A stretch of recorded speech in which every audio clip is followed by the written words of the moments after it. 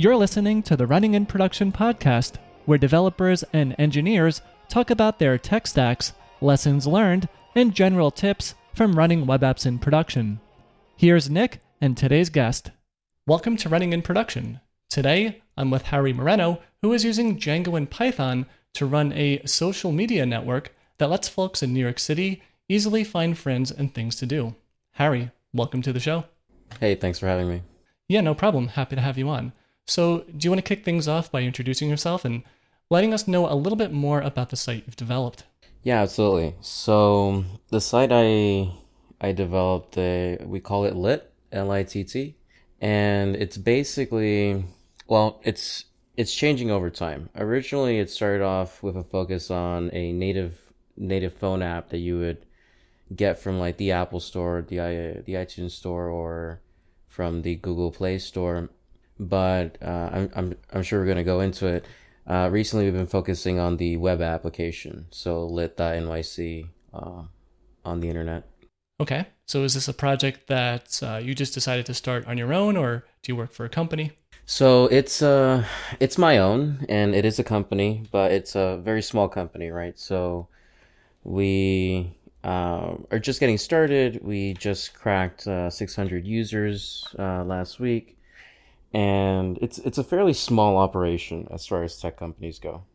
Right. So 600 users, that's 600 people roughly in New York City, all kind of just intermingling, trying to figure out like, hey, let's meet up and, find this event or go here or go there. Is that type of activities what you do on your site?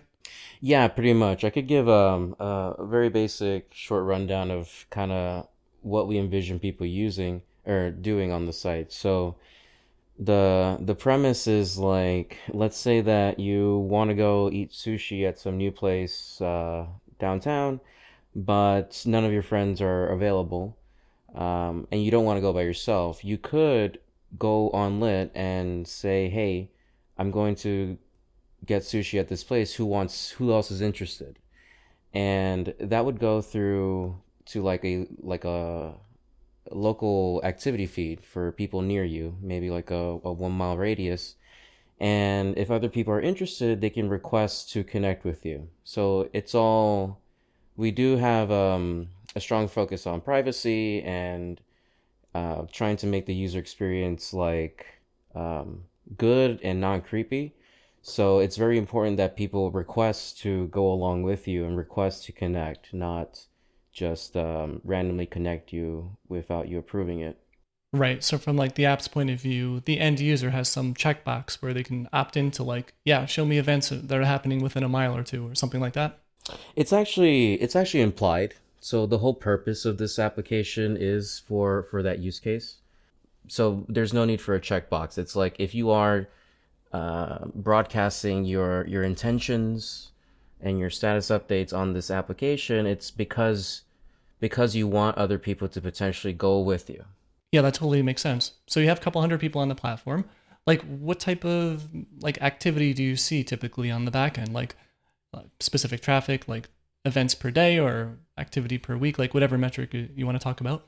Yeah, so I always forget, maybe you can correct me, but I've heard both of these terms used almost synonymously, like OKR and KPI. Right. Do you want to just give a TLDR and what those stand for? Sure. It's more of a businessy kind of thing, but they were popularized by Google famously. OKR is, I think it's objectives and key results, and KPIs are key performance indicators. And I'm sure if you talk to someone that was like really into that stuff, they could tell you, oh no, use this for this and use this one for that one, for this situation. But to me, as far as I know, they're pretty synonymous. And basically the idea is that you want to, when you're building your business and you're designing your organization, you do want to measure a few key indicators. So like, as you said, maybe threads per day or daily active user. So active user per day, because then the entire organization can be very hyper focused on making that number go up or keeping it down. And it's a really good technique for scaling an organization, right? So when you're a small organization, a small organization, it's fairly easy to agree on what to do. But once the organization starts becoming, larger than 10 people, larger than 50 people, literally figuring out what everyone should be doing and focusing on becomes a problem in and of itself. So that's what those terms mean. Okay. In your case, though, like, what is your primary metric? Like, what do you try to drive up on a day to day? Yeah, right now we have daily active user. So not just how many people are signed up, but how many people are actively checking in every day. So how many people open the app every day, how many people, share, make a plan every day on the app. That's something that we are tracking. We are also tracking kind of like the quality of the plans and events, right? So we track RSVPs per event, right? So then that allows us to focus the entire organization on making a sticky product, so a product that has people coming back every day, and then the quality on the events, right? So if people are making quality events where several people are expressing interest in that, that's probably something we should be trying to go up as well, trying to make that go up as well. Those are the two main ones that come to mind.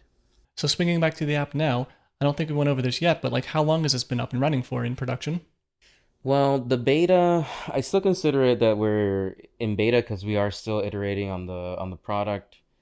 Um, but the beta was launched, I think, August of last year, so it's been a couple of months now. I think it's been something like must be 8 months by now. Yep. So you mentioned also that, this thing started as a native mobile app, but then you decided to introduce the web app. Like, what motivated you to pick Python and Django to develop this in? Familiarity. Like I've been writing software professionally for about eight years now. I started my career in 2012 with Ruby on Rails and jQuery, and I've worked in several different stacks.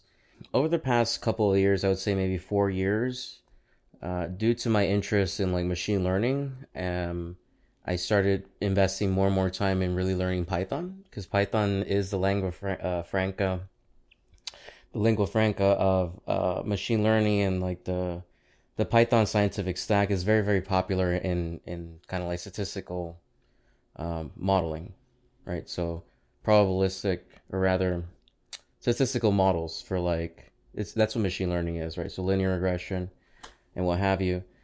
And so it's been it's been sort of like a personal reason why I've been focusing so much on Python.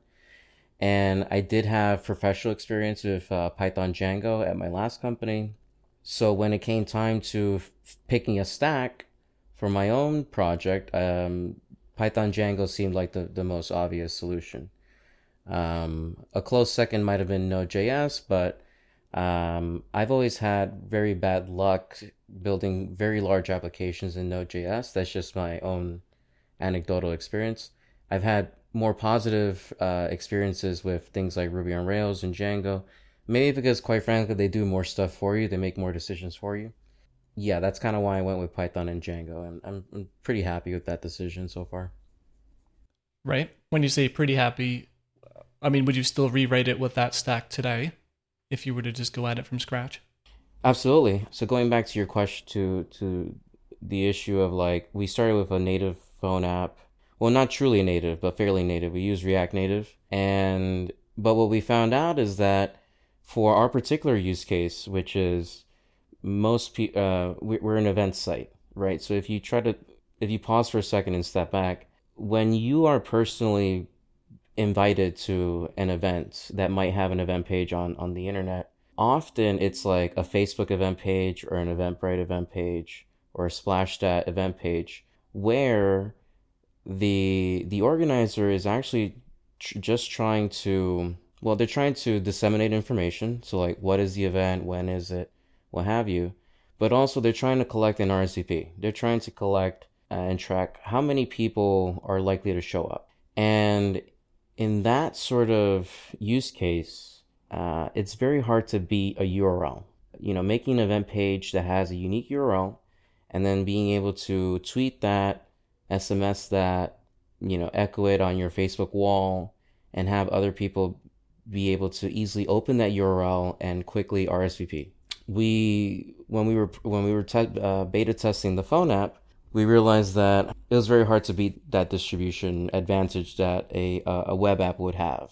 So we started beefing up our website, and that's kind of like what the stage that we're at right now. We're trying to reach feature parity with the phone app on the web app. Nice. So how long do you think it took to get from having just like a fresh Django app that you created to having some type of functional app that's like, able to be beta tested? Our situation was a little bit less than ideal, and I don't think I would be doing Django justice if I told you how long it took us, because we went about it in a kind of like a roundabout way. If I could go back in time, I probably would have just built a web application using just Django and their Django templating system and vanilla JavaScript and what have you, and Bootstrap, and because that's honestly what we're doing right now. I think the bottleneck on the React Native app, part of it was Apple.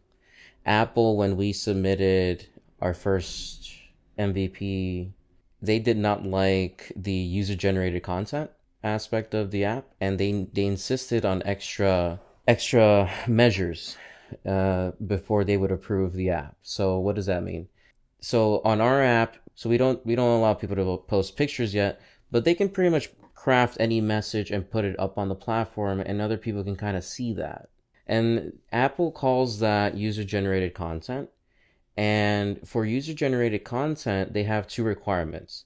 You must have an ability to block other users. You can imagine why, because maybe one user wants to abuse another user, maybe verbally.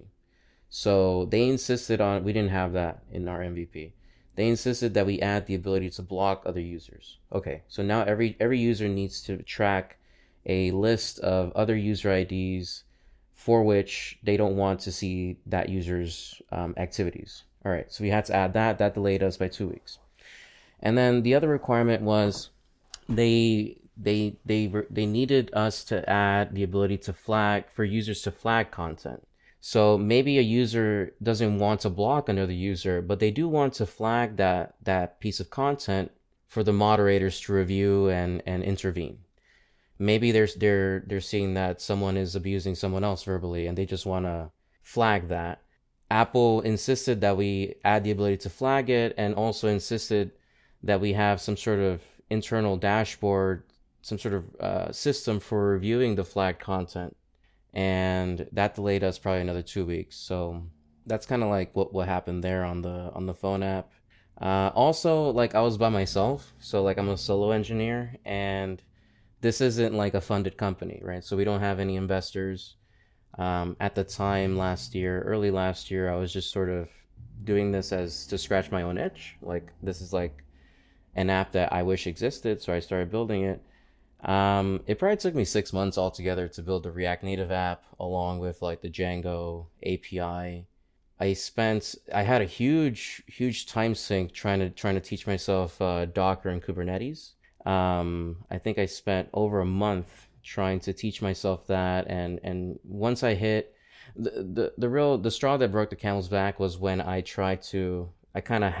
the Google tutorial for Django on Google Compute, and then when I deployed it, and then I was like, okay, so how do I set up a kind of like GitOps staging server and like a master, and like a staging branch and a master branch, and via GitOps have continuous deployment from the staging branch to the staging instance, and from the master branch to the production instance. And I couldn't find any decent like tutorial that would allow me to do that. Everyone I asked through my network just told me that was very, very hard and what have you. I switched to Heroku, and I had all of these things that I as a developer, are like must-haves. They're like deal breakers for me, and I was able to get the entire like infrastructure set up the way that I like on Heroku in a day. So that was like another thing that delayed me quite a bit. Right. I mean, I listened to that, and you're like, yeah, I'm taking in, Docker from ground zero, Kubernetes from ground zero. GitOps and CI/CD and like all these other really deep ops related things, it would be like the equivalent of trying to like compete at like the Olympic level as like a sprinter when like you just barely just learned how to walk. Like it would be an insurmountable task. I mean, yeah, it's it's an entire job function unto itself, right? So you go to any moderately sized company, they're gonna have like a full-time DevOps engineer, and they're responsible for like orchestration and containerization and all that stuff. Don't get me wrong, I'm all for learning stuff. Like I've been continuously learning for the past 8 years across the stack. Like I'm a generalist. In my opinion, I'm a generalist. But I had to time box the whole Kubernetes thing. And once I was clocking in like at a month and a half, and also when I ran into that roadblock with like, okay, so how do you do continuous deployment, and not having found any decent resources for how to do that, I was like, you know what, I need to time box this. I know I can do this in Heroku in a day. So Yeah, it's kind of interesting, right? When you're doing that research and reading blog posts or whatever, it really has the, I don't want to say illusion, but like there's this allure that you can just learn Kubernetes, flip that switch, and then like everything is the most magical, perfect deployment, zero downtime, load balanced, HTTPS everywhere, perfect. In reality, that just doesn't work when you try to apply it to your app. There's like 8,000 rabbit holes that you need to go down before you can even get to that point. Is that kind of like what happened to you, I guess? yeah, I think it's the unknown thing. So like I kind of heard that, oh yeah, Kubernetes is a good idea. You can always, it'd be nice to have it on your resume. And I think as engineers, if you look at any modern job description for like backend developer or even front end developer, you'll see that they'll list like a good 10, 20 different technologies. So we as engineers, experienced engineers, like we're not, I don't think any of us are like, unfamiliar with picking something else up, right? That was a very hard lesson for me to go through, that sometimes you need to time box things, and like a month and a half was enough, right? So like, and it just wasn't pushing the needle ultimately, right? So we could always go back. We can always go, continue to Kubernetes in the future. So I'm sure we're going to talk about that. Right now, the infrastructure needs are very, very small, right? So we're just a very tiny kind of like idea that's being validated with a couple of hundred users. We simply don't need it. And when we do need it, we'll tackle that again. Right. Maybe we can go a little bit deeper into that later on, but for now, I'd like to swing a little bit more back to the app side of things. So you mentioned that you are using things like Django templates to render maybe the web app version of the app, but at the same time, you have a React Native app that's powering the mobile app. Does that mean you also have like a Django API backend as well? Like, how does all of this come together? So we have, I was already experienced with Django REST framework. So we have a single API that has JSON API aspects to it. So we namespace it under V1. So if you go to lit.nyc V1, all of those kind of like JSON speaking endpoints are namespace to that. And anything else you might be able to access from the website is kind of hitting like the Django templating system. Yeah, we have Django powering the web app, the JSON API, and then we have a separate repo for the React Native phone apps. So I didn't go too deep into looking at your actual application like in a web browser, but are there some like real-time or front-end heavy things that are on the site that you had to still maybe throw into like a React app on the side, like a calendar or something like that? Not yet. So I'm very, very comfortable. Most of my career has been front-end development. And I know JavaScript inside out. JavaScript and CSS, I know it inside out.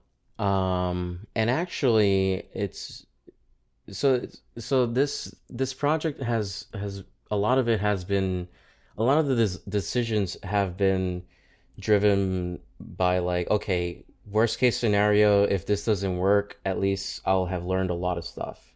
And it's like a really amazing portfolio piece at the very least. And so actually this web app, this website is actually probably the largest Django template website I've ever built. I've only built maybe 3. it's been an interesting exercise to see like how far I can go without introducing a front end framework. So I'm not opposed to adding React. I do like the idea of avoiding Webpack altogether, because I do want to keep it as simple as possible. But if we reach a point where we do want something really, really rich on the web app, yeah, we're ready to add something like Vue.js or maybe React. I didn't mention, but I'll mention it now. We do use this other service called Pusher. So basically, our infrastructure right now is kind of like most things are on Heroku. The native apps are obviously served and delivered by the Google Play Store and the Apple App Store. But then for some of these like real time chatting events, so like we have event chat on the event pages, that is powered by Pusher. So Pusher is this third party service, and they're very, very good at real time stuff. So we're using that to power the group chat, and we're currently implementing direct messaging using Pusher for the like the real time direct messaging stuff. So Nice. Yeah, Pusher is basically WebSockets as a service, right? With all sorts of goodies about private channels, public channels, being able to see like online presence, all sorts of stuff like that, right? yeah, I think we haven't. I'm not super experienced with it. Like we just used it for one or two features, but from what I can tell, having looked at it and fiddled with it, it seems like what is it? Not Kinesis, the Kafka model with just channels and you have channels and messages, and then you have producers and consumers. So you have people putting out messages, and then you have other people, clients, subscribing to those messages on certain channels. And that sort of mental model is what Pusher gives you. You don't have to. I think under the hood they can do the long polling, the WebSockets. That's kind of abstracted away from you. From our perspective, the Django API will receive some information like a comment, and it'll store that in the database. And then right after that, it'll actually send out a trigger to Pusher saying, "Hey, echo this out to any active client to have an open WebSocket. They should probably hear about this via push. I guess WebSocket push, I'm assuming." Yeah. And then on the front end, it's a very simple like JavaScript library that you can either pull in via CDN. We serve it. Basically, you just open up a subscription, and if Pusher sends out any new messages, we insert that straight into the DOM using just vanilla JavaScript. Nice. Yeah, Pusher is pretty cool. I've used it a couple times in the past. It like instead of you having to set up that WebSocket server, you basically just, give them that responsibility. But I do have one question about you. You mentioned like doing this for comments. Do you ever deal with situations where, let's say that a couple of users, whatever, are loaded on a certain page and there's new comments coming in? Like, are we talking like a real-time chat window type of deal, or you're talking more sorts of comments like commenting on a GitHub issue? Because I know it can be kind of distracting as a user, right? If there's constantly new things being like appended or prepended to the DOM. Like, do you deal with any struggles like that? I'm not too sure what you mean by struggle, because that is the user experience we're going for, right? So we do want to encourage people to have lively conversations about the event before the event and maybe after the event. Though we don't anticipate it to be as lively as something like a Discord chat room, but we want the tooling to be there if people want to use it like that. So I guess yes, it would be distracting, but that's the intention.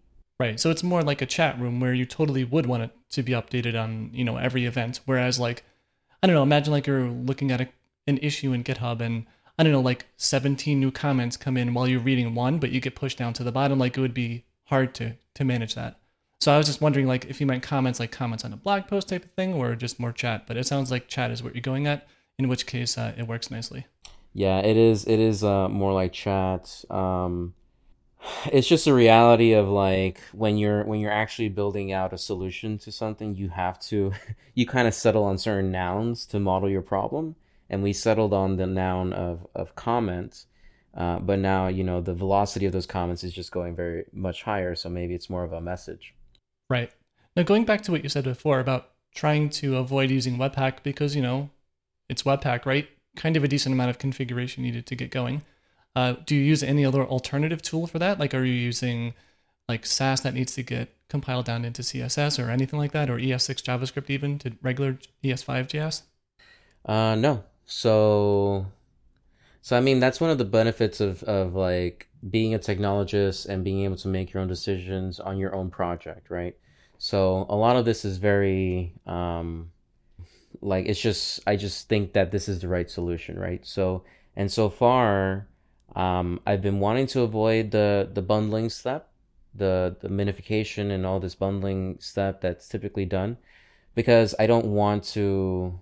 Well, Django actually doesn't seem to provide much out of the box for that. I believe you're probably gonna chew me apart for this, but I think Ruby on Rails has Sprockets, which delivers some of these assets. There's a project called Django Compressor, which will do that. So we want to add that, and we also want to add Sass compilation. But those are still TBD, right? So we're still pretty, yeah. I mean, we're.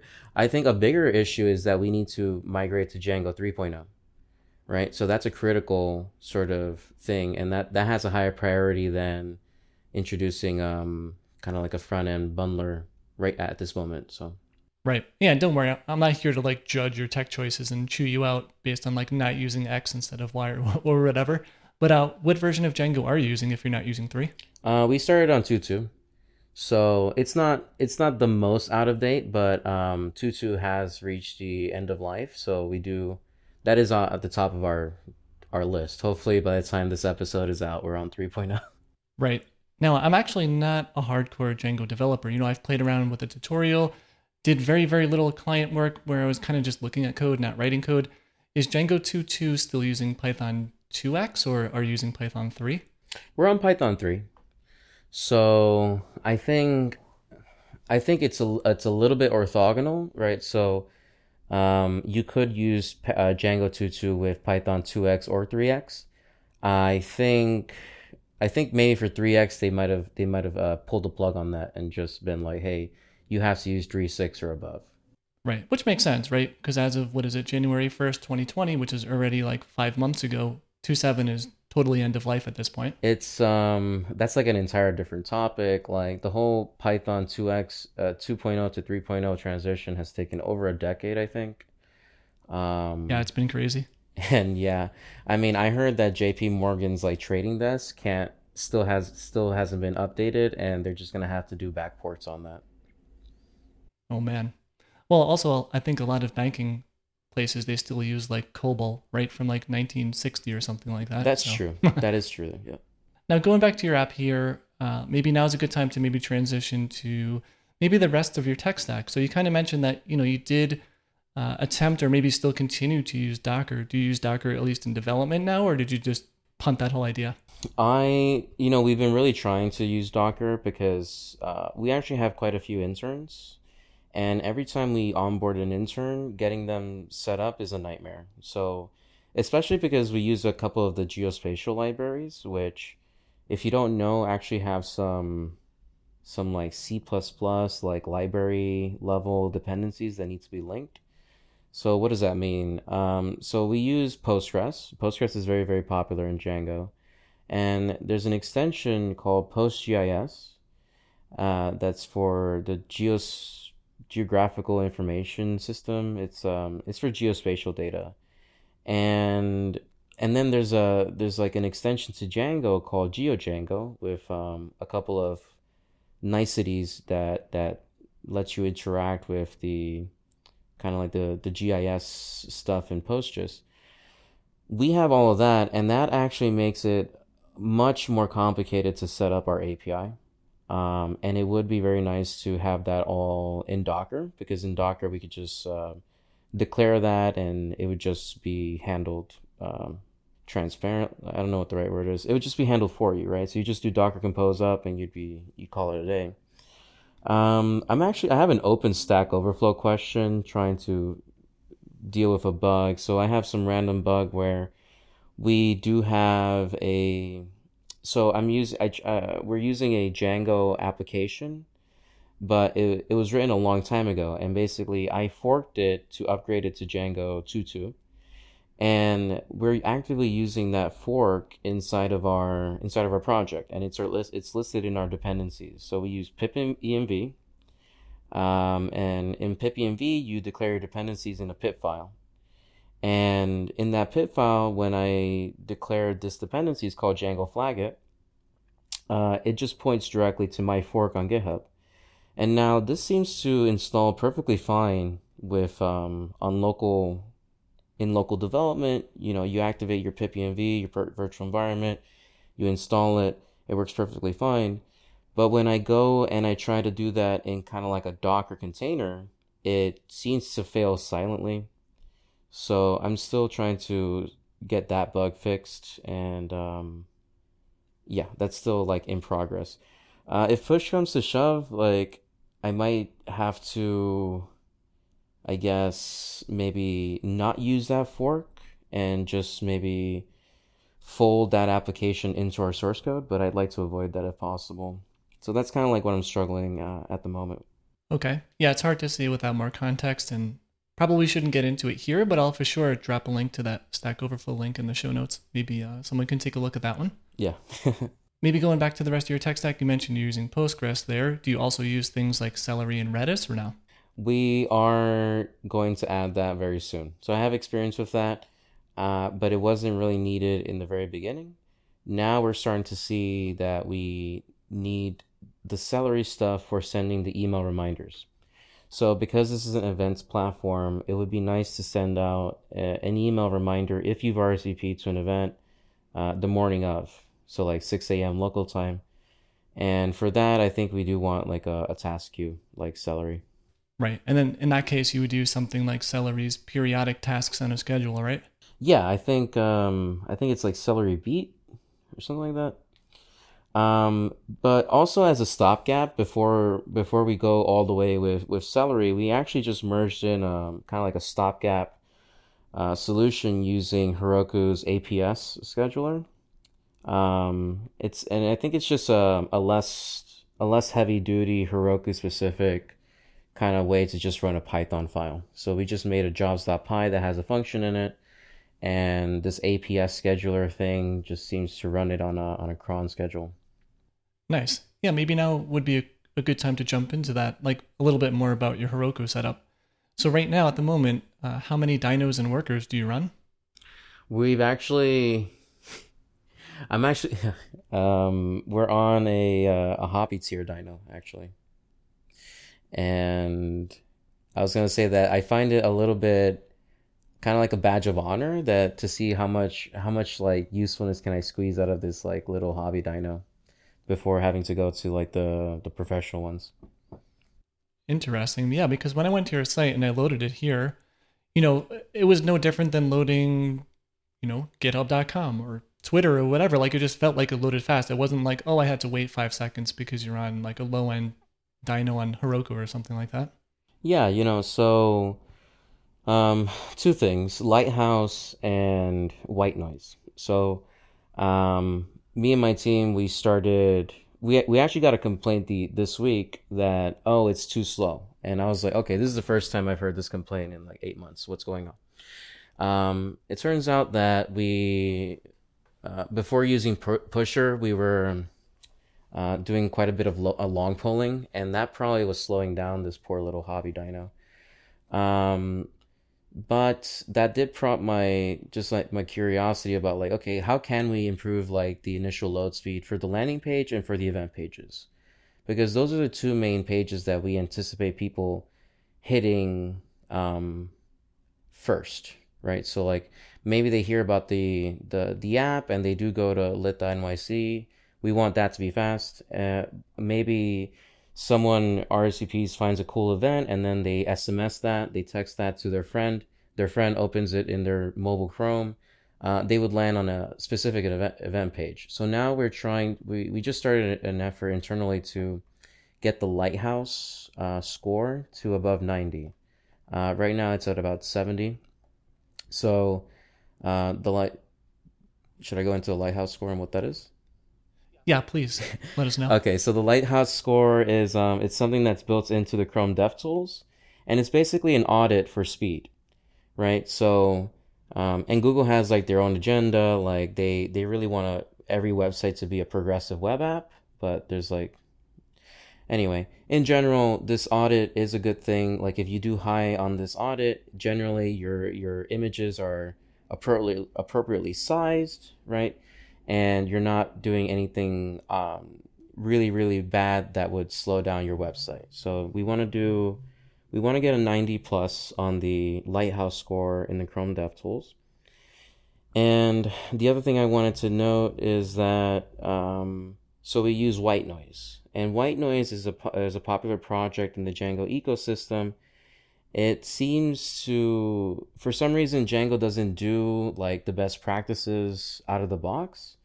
But if you install this Django White Noise project, it suddenly does do all of the best practices regarding static files. So like, I believe White Noise serves the static assets through Unicorn or like some sort of reverse proxy like Nginx, as opposed to the development web server, which is not designed for that. And it'll also like enable the gzip compression, which I think is something else that you want to do in production.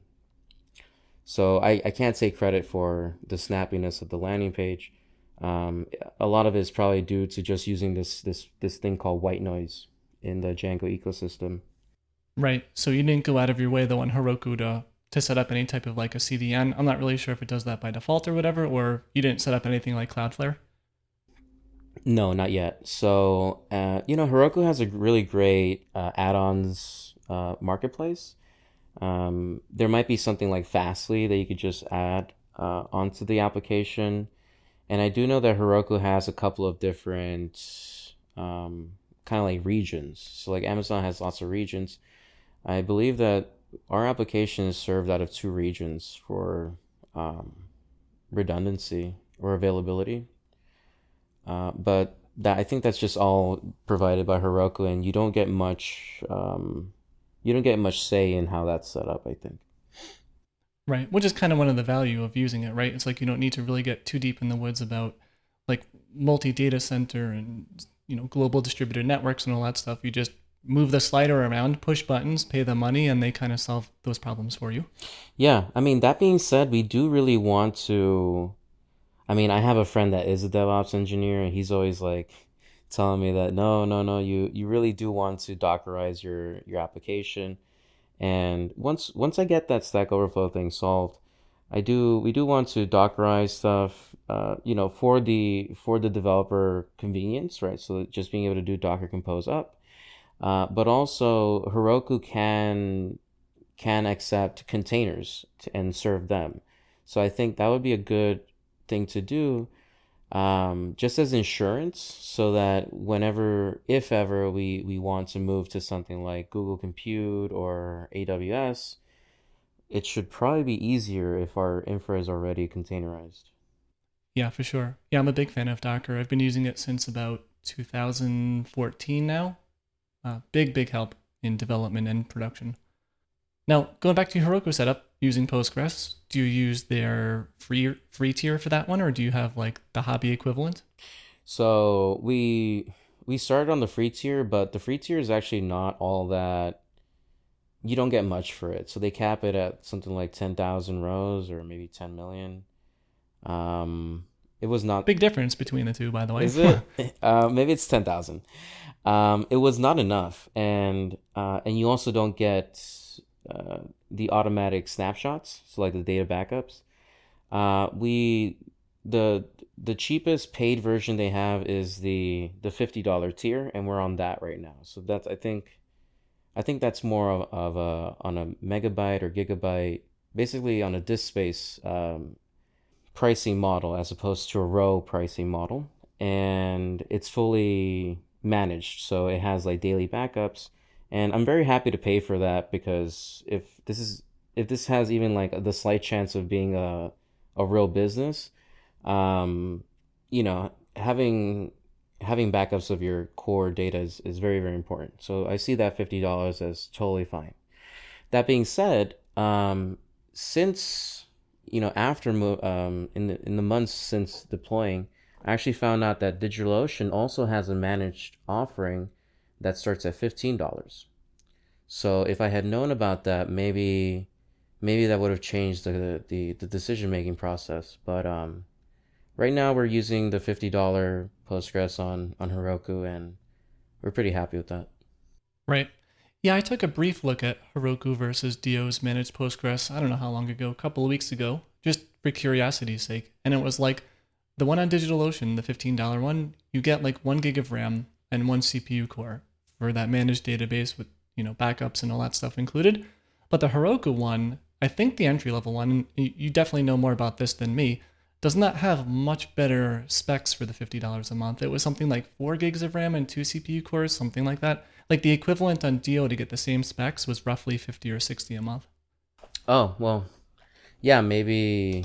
I mean, that's totally possible. I really don't know all the pricing specs by heart, so.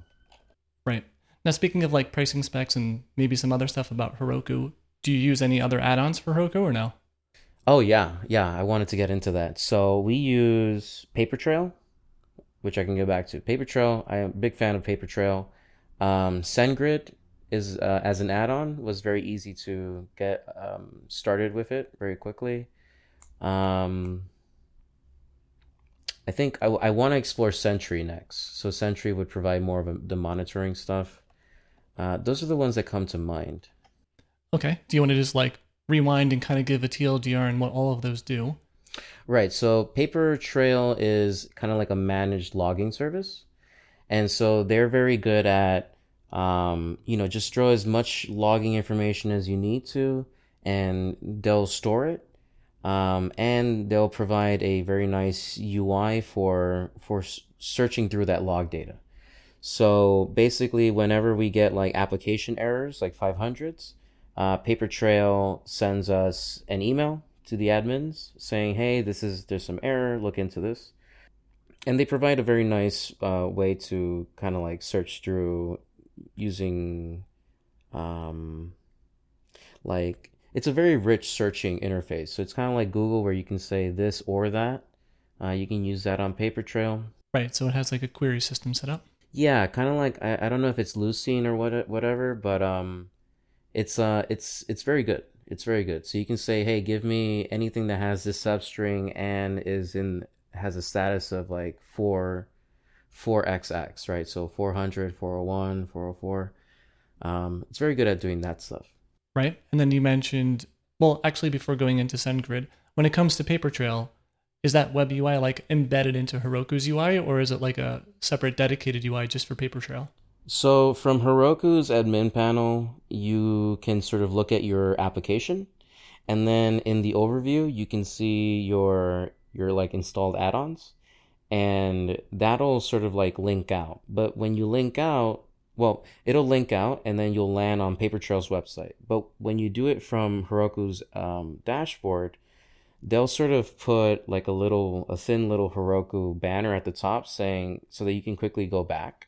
And I think like it's the way that Heroku works with add-ons is that I don't know if it's single sign-on or something, but like if you go to Papertrail independently, like just directly, it wouldn't be obvious how to sign in, right? So you kind of need to go through Heroku, and Heroku will sort of insert the credentials, I think maybe in the URL somehow. Right. So it's like pretty seamless to to access the Papertrail through Heroku, even though it's not technically hosted directly, like embedded in Heroku's admin panel. Yeah, and I think it wouldn't be realistic for Heroku to like embed every service under the sun, so they just link out to them. Right. And then you mentioned SendGrid for sending transactional emails out? Yeah, I like SendGrid. They have a free tier, so you can sort of grow into it. And SendGrid also has a very good. Well, right now we're experimenting with their drip email offering.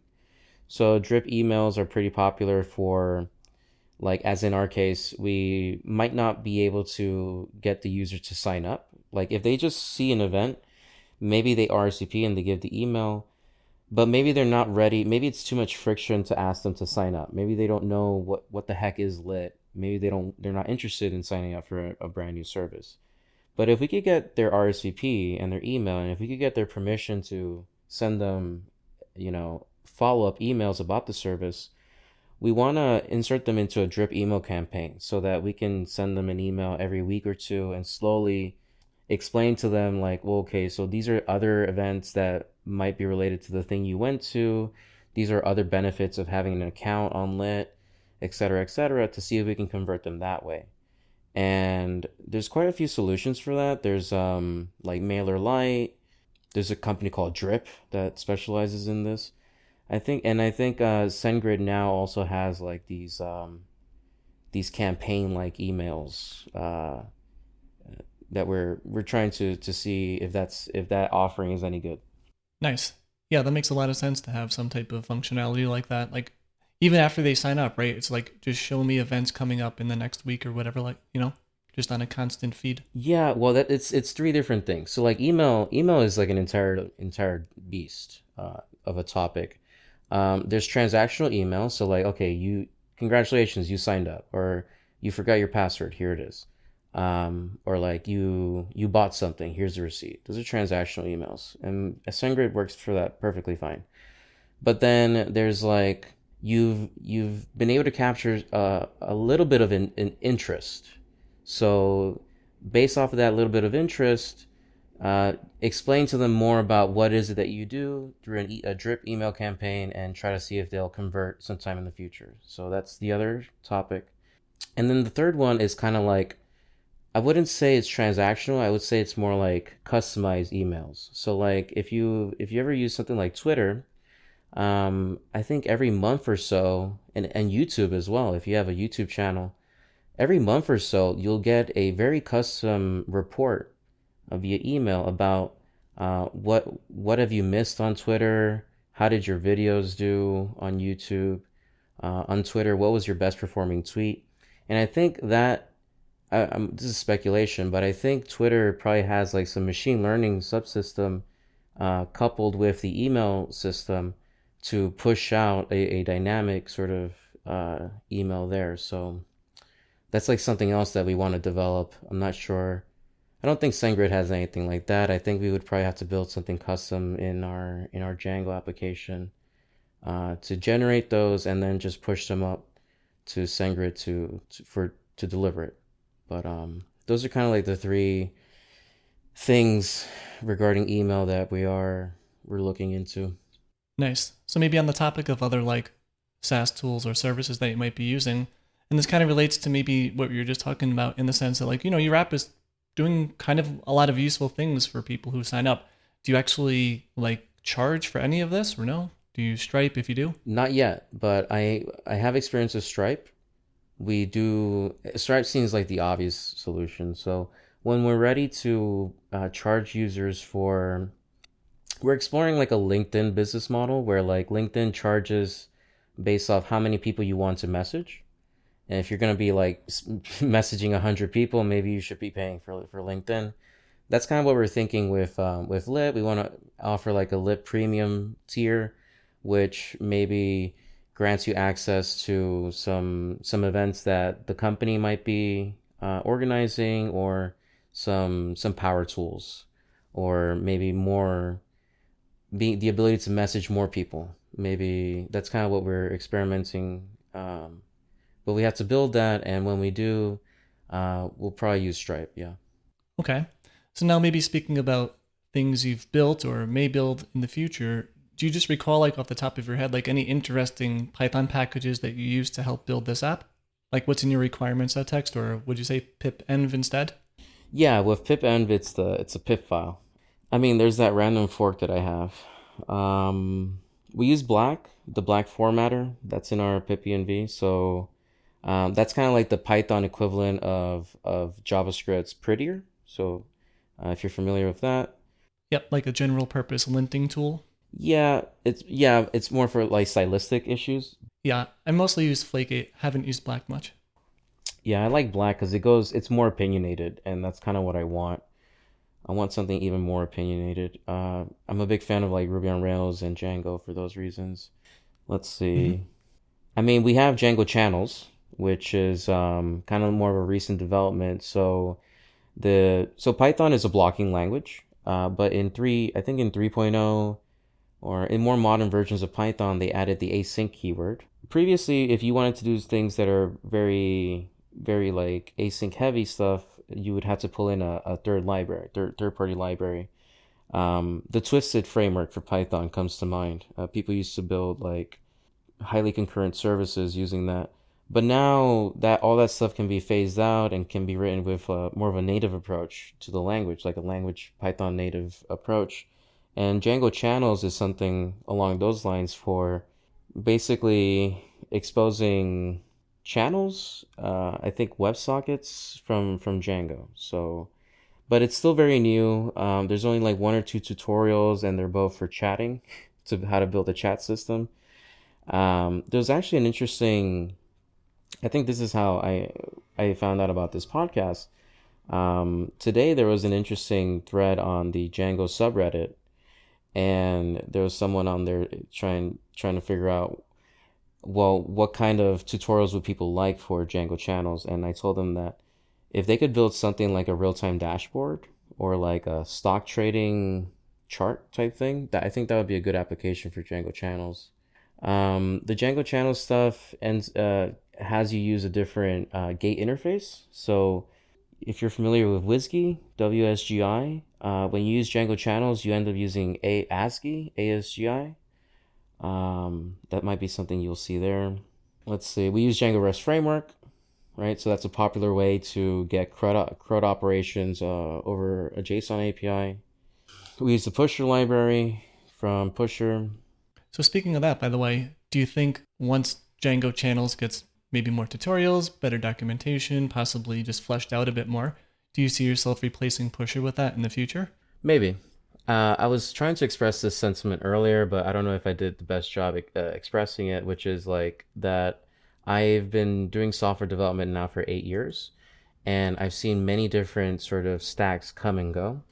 And right now, when it comes to trying to build like something to retire off, which is what I hope I could build Lit up and potentially sell it, or maybe make it a very large company that would, provide a healthy living. When it comes to that, I'm very risk averse, right? So I chose Django because I understood it. I know that people have built viable businesses with this. Instagram is like the famous case. That's kind of why we chose that. And then with Pusher, the immediate need is to build some real-time chat. And if it keeps on working, and if we can keep on affording it, given the business model, I see no reason to replace it. If sometime in the future, some future engineer wanted to champion that effort to move off of Pusher and internalize that, that'd be great. And I'd be okay with that if it made sense. Right. Now, on the topic of Pusher still a bit more, do you use their free tier or one of their paid ones? We're on the free tier. So I'm a very big fan of like free tiers, right? So free tier, obviously, but I think it just makes a lot of sense because like if we do well, you will do well. So I think you should have a free tier. It's my biased opinion.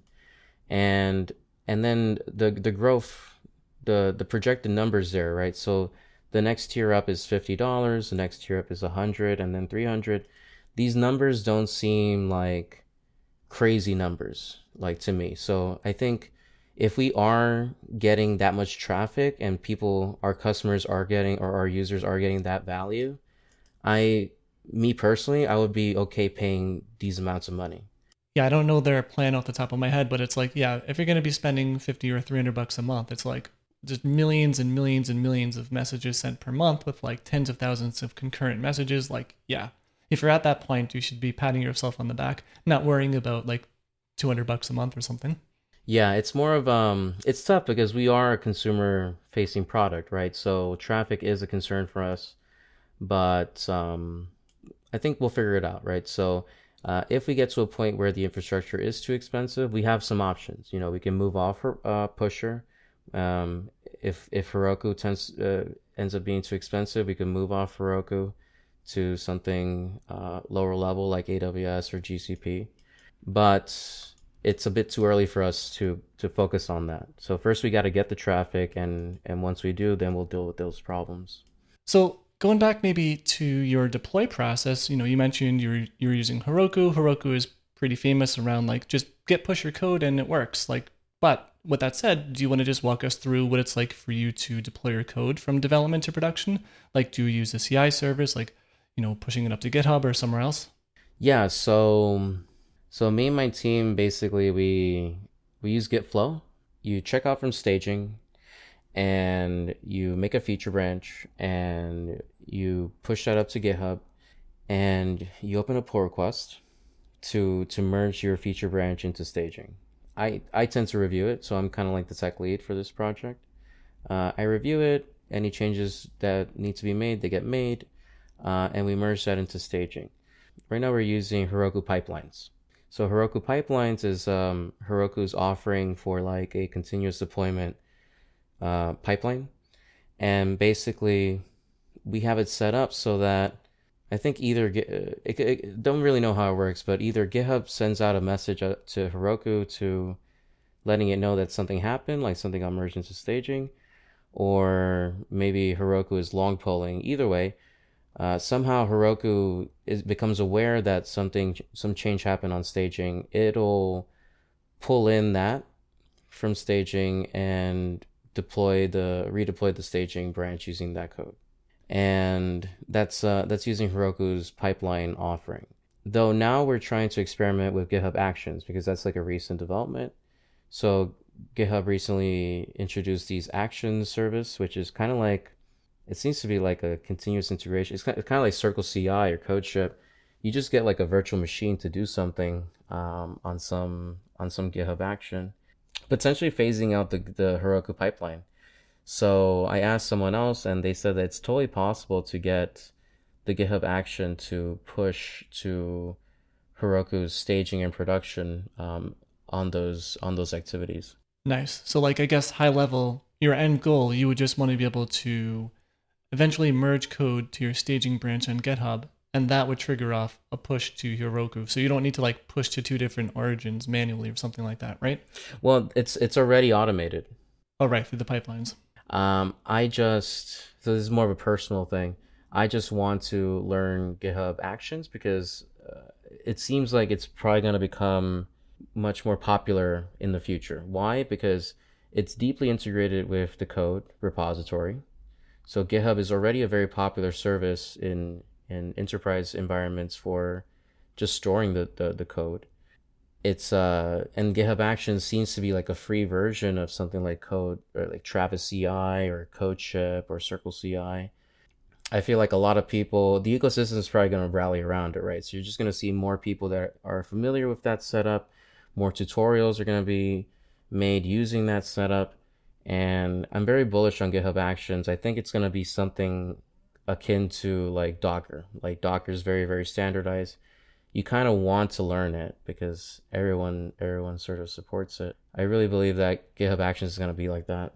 Yeah, I feel the same way. Like I'm very pumped about that service. The only thing that's like I'm a little bit reluctant about, and this is totally opt-in, like you don't even need to use these features, but it's like when you're executing other people's actions from like a non-official repo, like if you're not using GitHub's official action repo, then suddenly it's like you're dealing with potentially production, like things that are running in your production environment. Like if your CI or GitHub action setup is building like Docker images and pushing them to like a Docker registry or whatever, you have to be very careful about which actions you decide to run in your pipeline, because this is like other people's code sitting in a repo somewhere. Like you need to, really, really review that code, because now we're talking about your production system.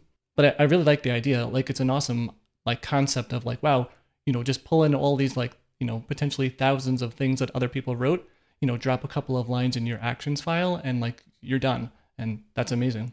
Yeah, I actually have like an open source library called React Native Contacts, and we recently added an action there to just mark old issues as stale and then close them if they're inactive. So there's a lot. There's a like kind of like the Heroku add-ons. There's like a large ecosystem of GitHub Actions that are pretty popular and well reviewed that you can just one click add. Yeah, and the cool thing too, and like I don't want to go too deep into this stuff too. It's like, it's not just for your CI pipeline to deploy code, right? It's like you mentioned, you can do all sorts of like ancillary things that are important to take care of, like an open source repo, like closing issues, tagging things, like all sorts of good stuff. It's going to be awesome, I think. Mm-hmm. So going back to your app here, maybe we can talk a little bit about how you deal with secrets like API keys and, Django secrets, anything like that. Do you keep them in like environment variables? Like how does that work with Heroku? Hopefully they're not commit to your version control. Yeah, so I don't know if Heroku popularized the 12-factor apps, but the 12-factor apps is a thing. So the 12-factor apps, I think you can just Google it. It's like 12factorapps.net. And it's an opinionated set of like principles for cloud software. And they're like 12 tenets. Like one of them is like logging. So every application should log to standard out, and then whatever system that application is running in should just be piping standard out to a logging system. So that's one of the tenets. One of the other tenets is like the environment variables, right? So that tenet states that an application's configuration should be provided by the environment within which it is running. And that allows for like flexibility where you can just change the environment and the application behavior should change, right? So a lot of this stuff isn't rocket science, but it's really spelled out.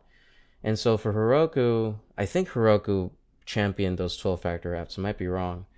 In any case, Heroku, the way you manage the secrets is you go into their panel for the application and you would edit the key values right there for the environment variables. And we kind of do that. That's like a manual process. So basically a super admin would have to sign in and add or remove or edit secrets that way. For development, we use .env files. And pipenv has native support for .env files, so the .env file is ignored from version control.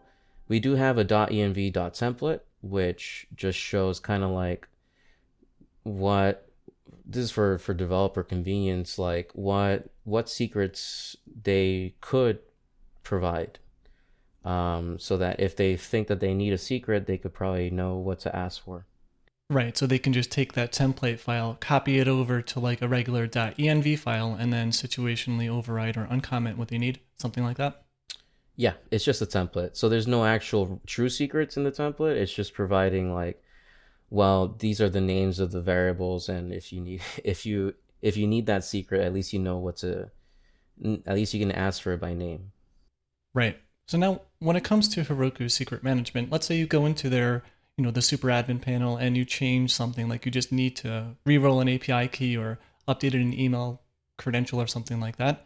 How does that process work? So are you able to redeploy your application without having to, because you wouldn't have a new commit to push up to it. Can you just kind of like restart your dyno somehow through that or no? Yeah, you can. So you like maybe more of a junior developer might think, oh, I need to put in another commit to trigger a redeploy, and that's a fair assumption. But you can just go in the main overview and say redeploy from this branch, and it'll just do that. Nice. Yeah, that's definitely a good feature to have, because like security related, sometimes you just need to re-roll these keys, but not deploy new code, but still want to roll over the server. So let's talk now maybe a little bit about like disaster recovery, unexpected events. You mentioned that, Heroku kind of manages your database for you. They do the backups. You don't need to worry too much about that. But do you have any like user uploaded files? Like do they upload like pictures of their head, like an avatar or anything like that, or no? Yeah, we do.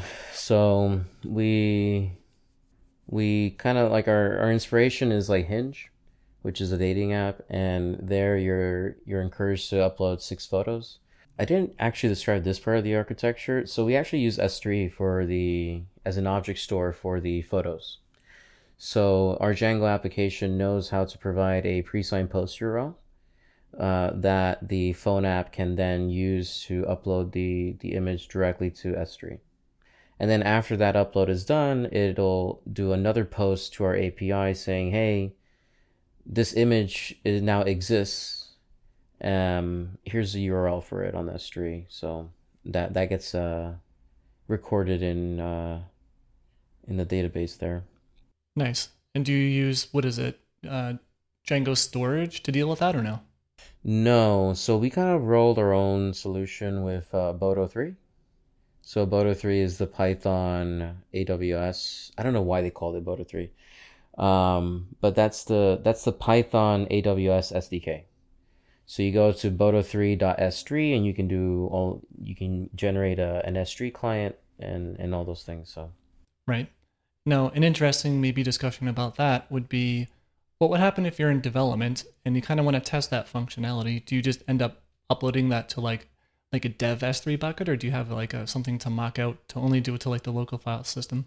We decided that for our purposes, it was okay to upload to the production bucket, even in development, because the key that is used to, or kind of like the file name, if you will, that gets generated to put for what to name that object on S3 has like a time component to it.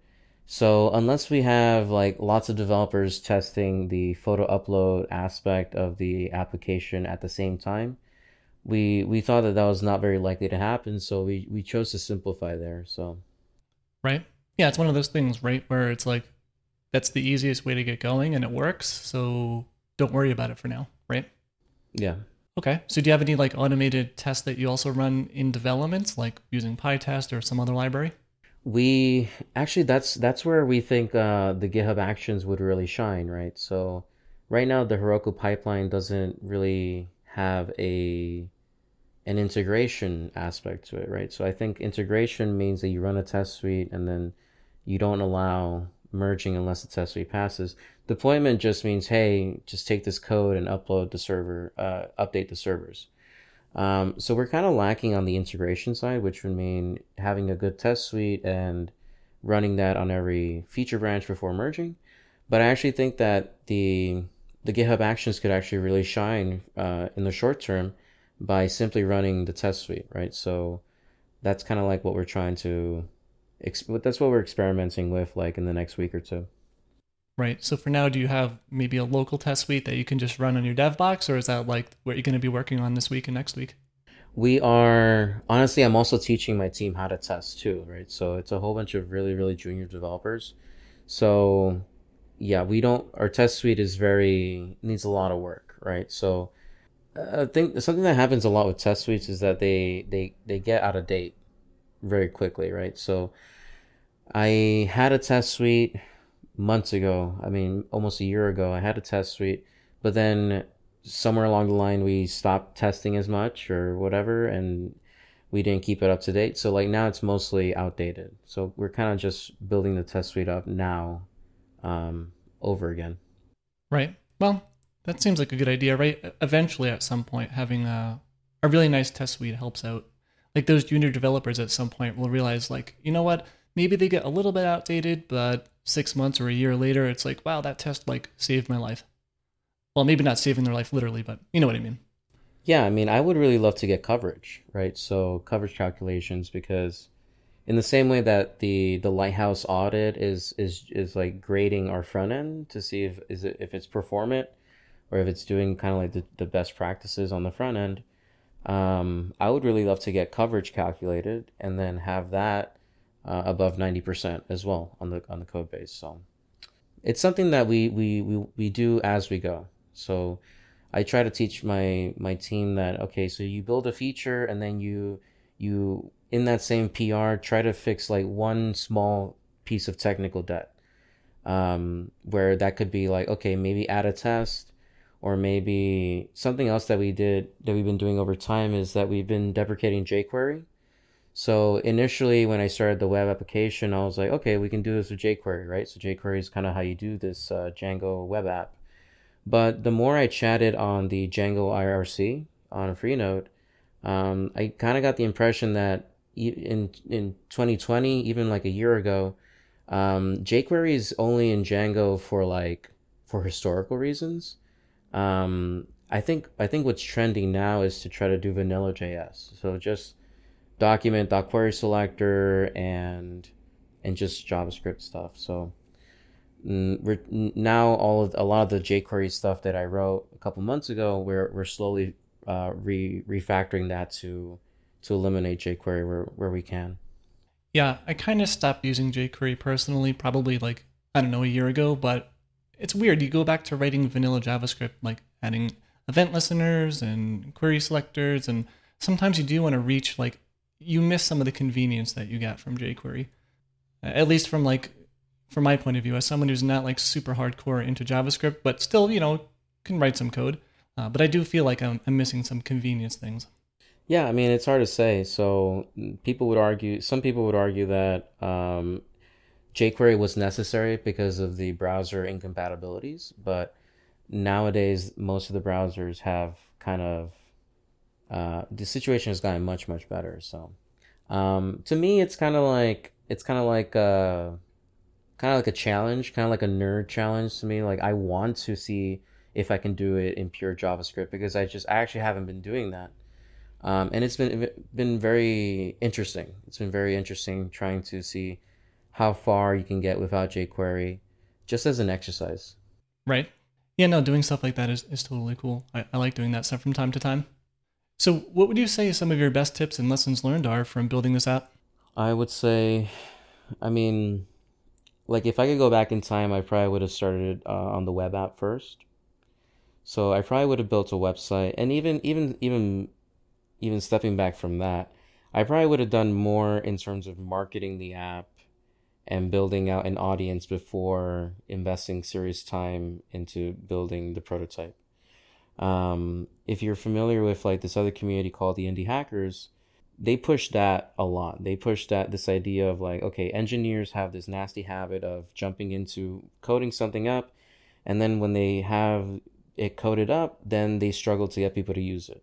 They would argue, and many people argue now, that hey, maybe you should throw a landing page up with an email box and see if you can collect 100 emails before you actually start building the thing. So I wish I would have done that.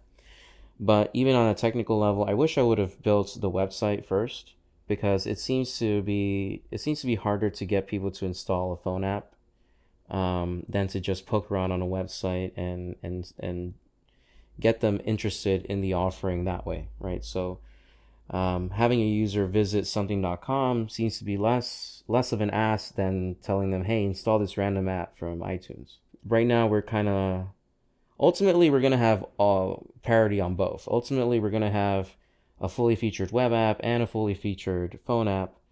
But if you had to choose, I would strongly consider just the website. And even the website, honestly, you could probably build it with WordPress or Webflow these days. So it really depends on what you're building. But even in your case, though, and correct me if I'm wrong here, while you did build the native apps first, you still had that Django REST Framework API still going in the backend, right? Or no? Yeah. So our MVP was a React Native app on both stores and a Django API, Django REST Framework API on Heroku. So the Heroku made it easier, quicker. So time to market, it was quicker time to market with Heroku than trying to roll your own Kubernetes on AWS. Choosing React Native probably would have been faster than writing an app in Swift and Kotlin for both. So, but then I would say that if I could talk to myself a year ago, I probably would have told myself, hey, just build a web app. And you would be able to test so many more assumptions more easily that way. Right. Yeah, I mean, the barrier to entry is kind of scary when you have to think about building multiple native apps just to kind of get the idea of whether or not this thing is going to work or not. Yeah, I guess my advice would be probably to just build a website first. Okay. So Harry, thanks a lot for coming on the Running in Production podcast. It was really great having you on. Thanks for having me. Yeah, no problem. So before we wrap this up, do you want to share any links to your site, Twitter, GitHub profile, things like that? Yeah, so the site that I've been talking about this episode is litt.nyc. You can go there and find out more about it. If you are into Instagram, you can find the Instagram account and follow that. I'm available on Twitter at MORENOH149. Cool. And on that note, to everyone listening, thanks for tuning in, and I'll see you in the next one. You've been listening to the Running in Production podcast. You can find a full archive of the show at runninginproduction.com. Also, don't forget to subscribe using your favorite podcast player or leave a review if you like the show.